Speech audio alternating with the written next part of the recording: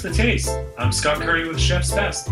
We gather to talk about the trends in marketing, retail, and production in food and beverage that are shaping the industry.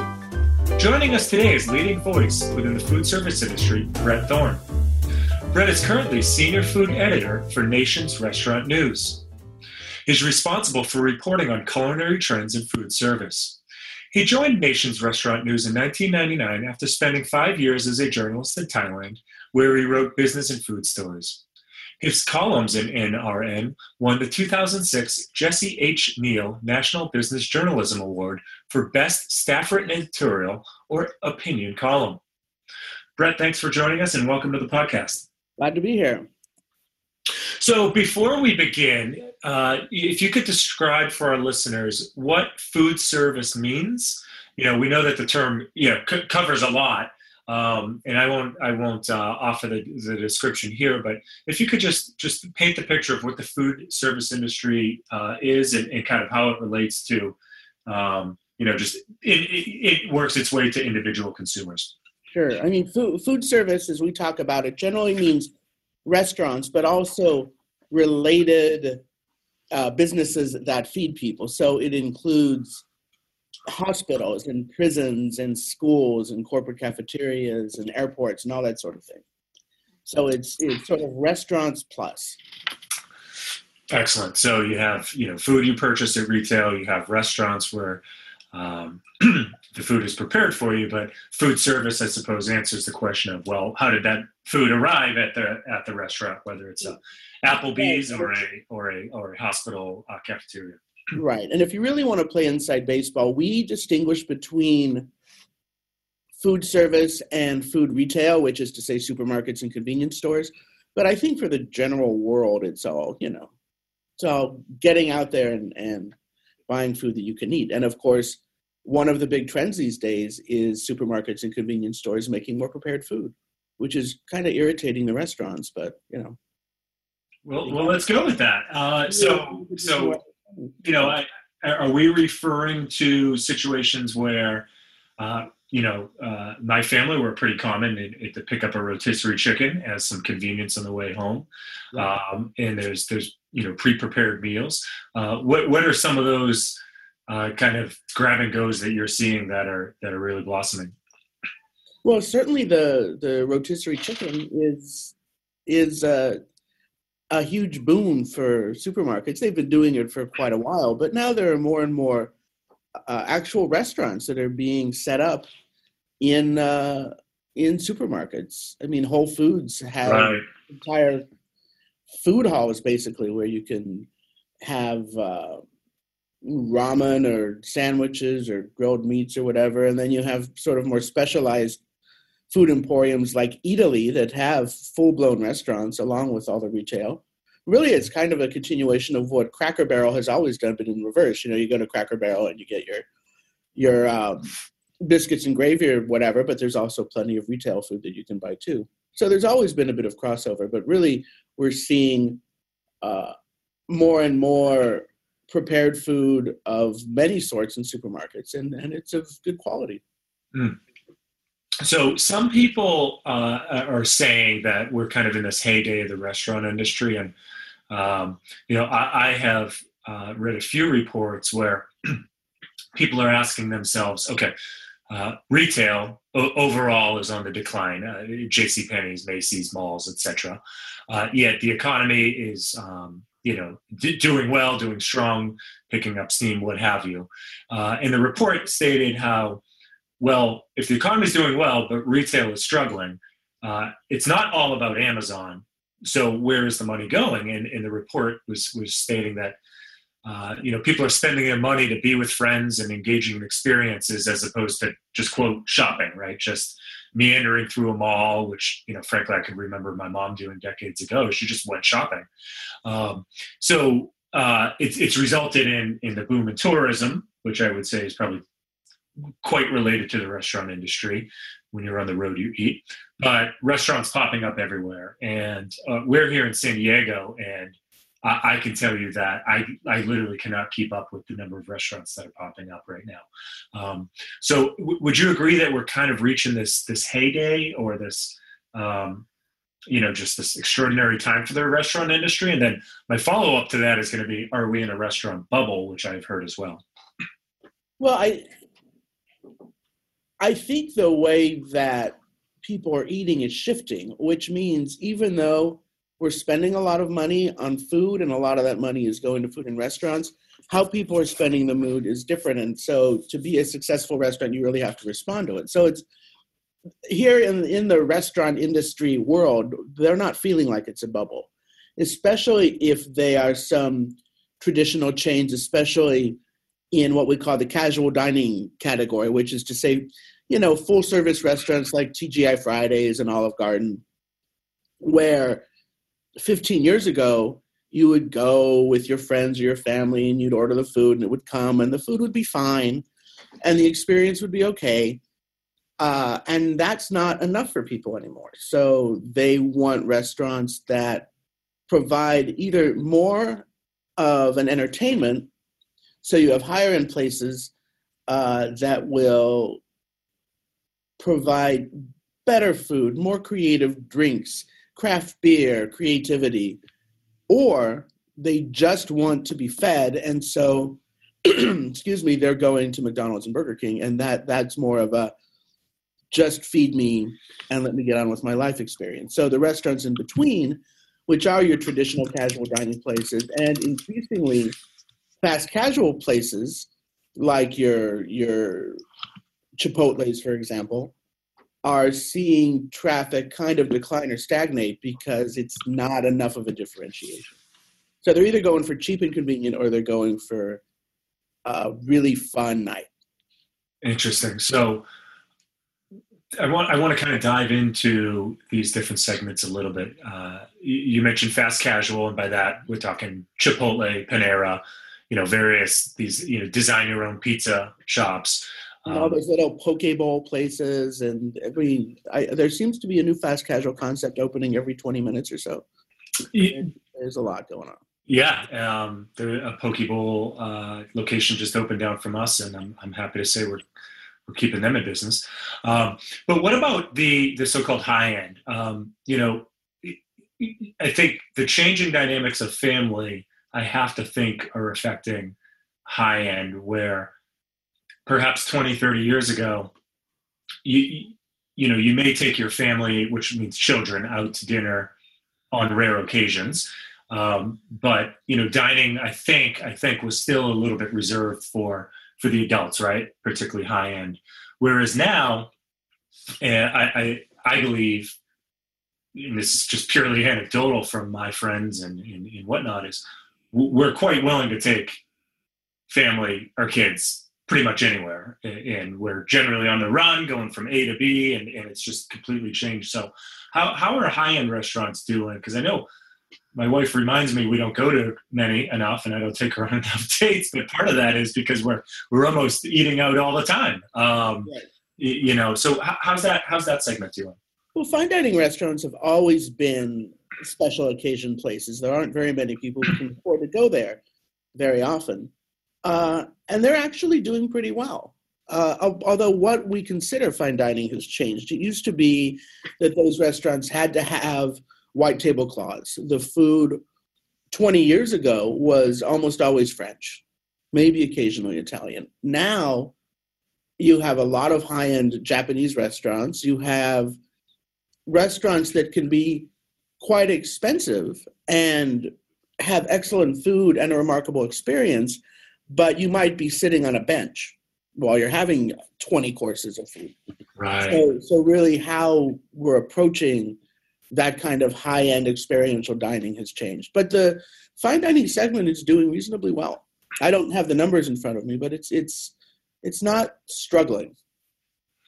You mentioned a few. A lot of restaurants are opening and closing. Sorry to interrupt. I mean, there's a lot of churn because there's a lot of people are now interested in the restaurant business. It's exciting. It didn't used to be a cool thing to be a chef. It used to be, sort of an hardworking. It's still a very difficult job, but now it's sexy.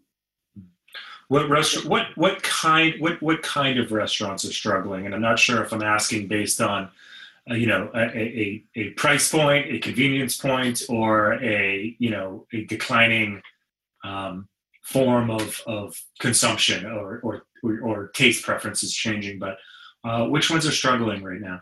They're sort of the middle of the road restaurants. The as I said, the TGI Fridays or the Buffalo Wild Wings, where you're going to the restaurant for kind of an unclear reason, because it's not super convenient, it's not super cheap, it's not super delicious. So why are you going?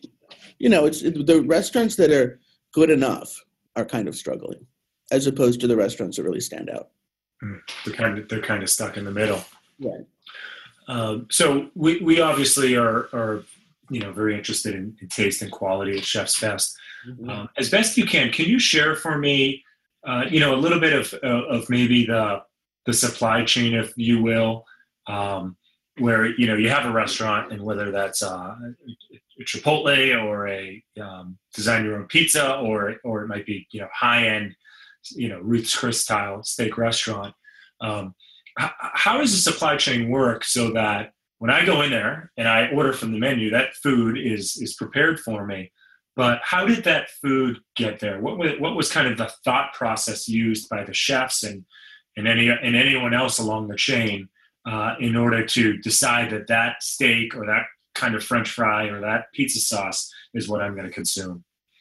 Well, a lot of it has to do with the economics and availability of ingredients. So, and also consumer demand. So, for example, Ruth's Chris is going to provide a lot of filet because that's what customers are going to order, except in New York, where we're more likely to have a New York strip or a ribeye, or in Chicago, where they have kind of similar taste. So part of it is a response to consumer demand, but they also have to make sure that whatever they're getting, they're going to make enough of a profit off of it. And so where it comes from, often it's broadline distributors who have access to things from all over the country, but increasingly, even large chain restaurants are working to work with local suppliers, whether that's local farmers or bakers or meat producers or craft beer brewers, to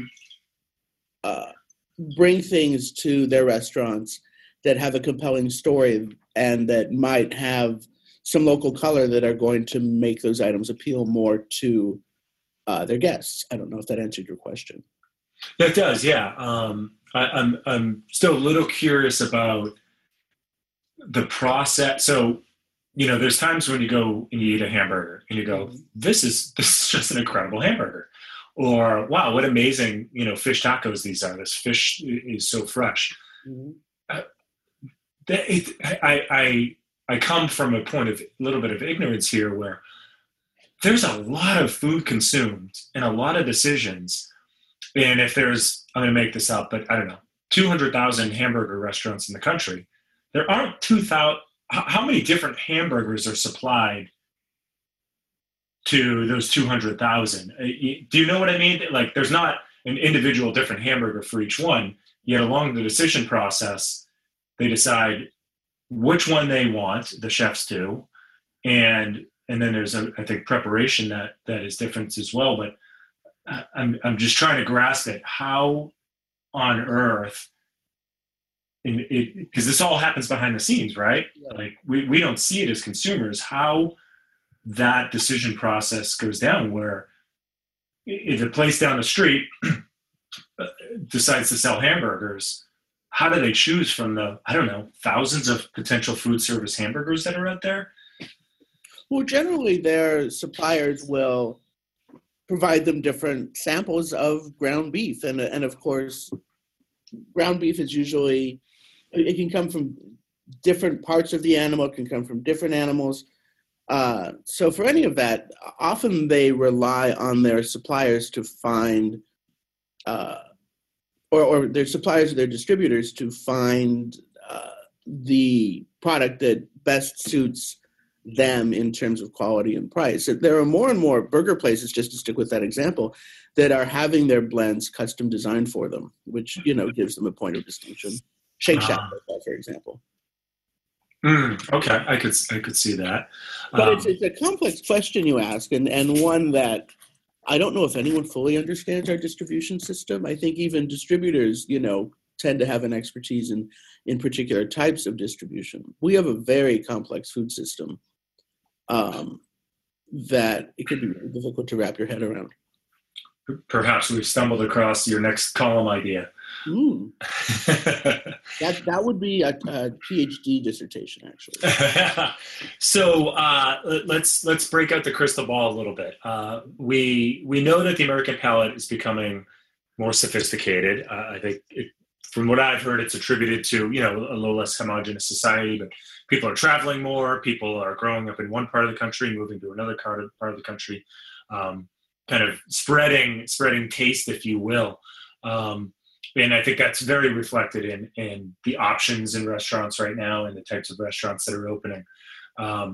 So one question is, would you agree with that? And what other trends do you kind of foresee in 2018?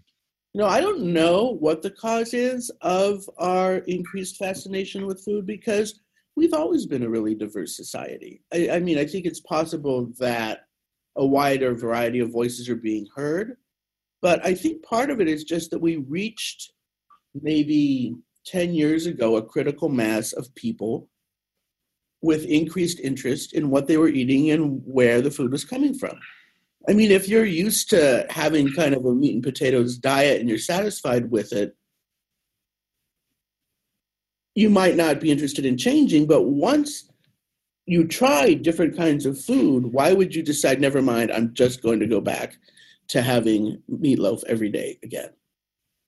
So I think, once you've opened that Pandora's box of variety, it's hard to close that box again. So, once we've tried something new, we keep trying new things. And so in 2018, I think we're going to see a continued expansion of new things. One trend I predicted for this year is wine from the Republic of Georgia, because, we've had the Western European wines and we've had the South American wines. And a lot of the wine experts are trying to find something new. And one region that's particularly popped up is Georgia, which has a compelling story, which is important, especially when you're selling beverages, because they've been producing wine for a couple of thousand years.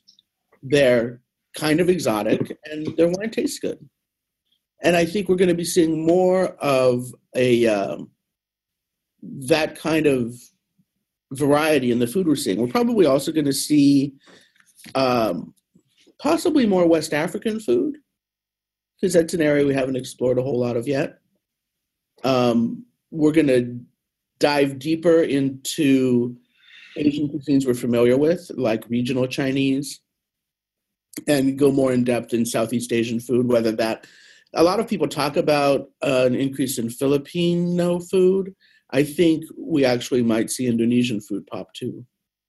But it's going to be just a continuing expansion of the boundaries of what we're willing to try. And I've been surprised at how many more insects I'm seeing on menus than I used to, which I never thought I'd say. Not that I'm surprised, but we're seeing more insects. At Safeco Field, where the Seattle Mariners play, they can't keep grasshoppers in stock because people just love eating these fried grasshoppers that they sell. Wow. Like, I've lived overseas. I live in Thailand for a while. I don't want to eat fried grasshoppers. Not regularly. I mean, I try it because, I'm supposed to be a cool food guy, so I'll try whatever. But, I think I definitely have a bias against eating insects. Just, I think it's my brain, even though I know that it's a perfectly fine, safe thing to eat, I still have a non-rational brain that says that stuff is not for eating. But we're doing it. I think I'll keep an eye out for the wines from the Republic of Georgia before. And stay away from the grasshoppers. I know in San Diego you've been able to get Chapulini tacos forever. That's the little grasshoppers. I've managed to avoid those places, but I'll have my eyes my eyes open. But since you've gone there, you have, I assume, eaten at, I'm going to go with thousands of restaurants. So what's the most exotic food that you've eaten? Ever? Yep. So there's this fermented shark they have in Iceland that they take the shark and they bury it in the surf, I think for 6 weeks, I forget. And then they hang it out to kind of putrefy. And it tastes like someone peed on it. And it's terrible. So that's one of the worst things. I had fermented shrimp ganglia in Japan. I mean, they called it shrimp brains, but shrimp don't really have brains. So it was ganglia, and they just served a little bit on a sort of a lozenge of sushi rice. That was challenging. I've actually eaten dog a couple of times. I don't know if I should admit that. I think we'll skip the definition of that for the sake of our listeners. What could you share? I just want to pick your brain a little more because of vast experience here. What restaurants really have stood out for you over the years as just a unique, incredible experience? I mean, we've all heard of, Chez Panisse and all these, but what in the French Laundry, but what really stands out in your mind that is perhaps still accessible for people, but is not, on that that usual top 5 list? I'm thinking. I mean, often the places that are really a delight and a surprise are the little holes in the wall in little ethnic neighborhoods where you just get an awesome bowl of noodles that costs you $6. Mm. And, there are some of those in every community. I mean, we like to talk about New York and Los Angeles and San Francisco and Chicago as being great restaurant cities, but really now every city has an awesome restaurant scene. And I'm trying to think of some places that have really just stood out. My favorite way to eat is really kind of basic and dirty. I mean, I don't think anything is more fun than going to a Chesapeake Bay style crab boil where you just get a whole lot of blue crabs that were boiled with Old Bay seasoning, and you just sit at a table covered with newspapers and maybe a wooden mallet, and you go to town and just rip this thing up. I think that's a fun way to eat. Anything that's just kind of straightforward and visceral and using great ingredients and not doing much to them is my favorite way to eat. I would concur on that. And I mean, in San Diego, you guys are famous for all your taco stands and trucks and stuff. That we are. Yes, we are. Probably the funnest way to eat in San Diego. With all due respect to your awesome restaurant operators, Well, it definitely, when folks visit, they ask, what should I get? What should I get? I grew up in Boston, so, you start talking about, the different seafoods and stuff. Pizza is regional, and I tell people fish tacos because they're uniquely special here. Yeah, and in Boston, I mean, the seafood is so good, almost anywhere you go. It's just fun to eat some fried clams. It's it's pretty much guaranteed. I hit up the Ipswich clam box whenever I visit the Boston area. Well, excellent, Brett. You're a absolute wealth of information, and I want to encourage our listeners to follow you. I think that there's a few places that I'll mention, and let me know if I'm forgetting any. You're on Twitter at Food Writer Diary. So that's at Food Writer Diary, and that's presented obviously as one word on Twitter. And then your columns are very regular on nrn.com, which is, of course, Nation's Restaurant News. Quite prolific in the amount of content that you produce there. Is there anywhere else that folks should be looking for you? I think that's about it. I mean, you can follow me on Instagram, still the same handle, Food Writer Diary. I post some pictures sometimes. Excellent. Well, I want to thank you for joining us, shedding light on some of the trends that we can expect in 2018 and really validating, some of the trends that, some of us are sensing that are out there. But so thank you for joining us, Brett. Thanks for having me. Thank you for joining us on Just a Taste, a Chef's Best production. Join us again next time as we talk to more experts in marketing, retail, and production in the food and beverage industry. You can always visit us at chefsbest.com to learn more.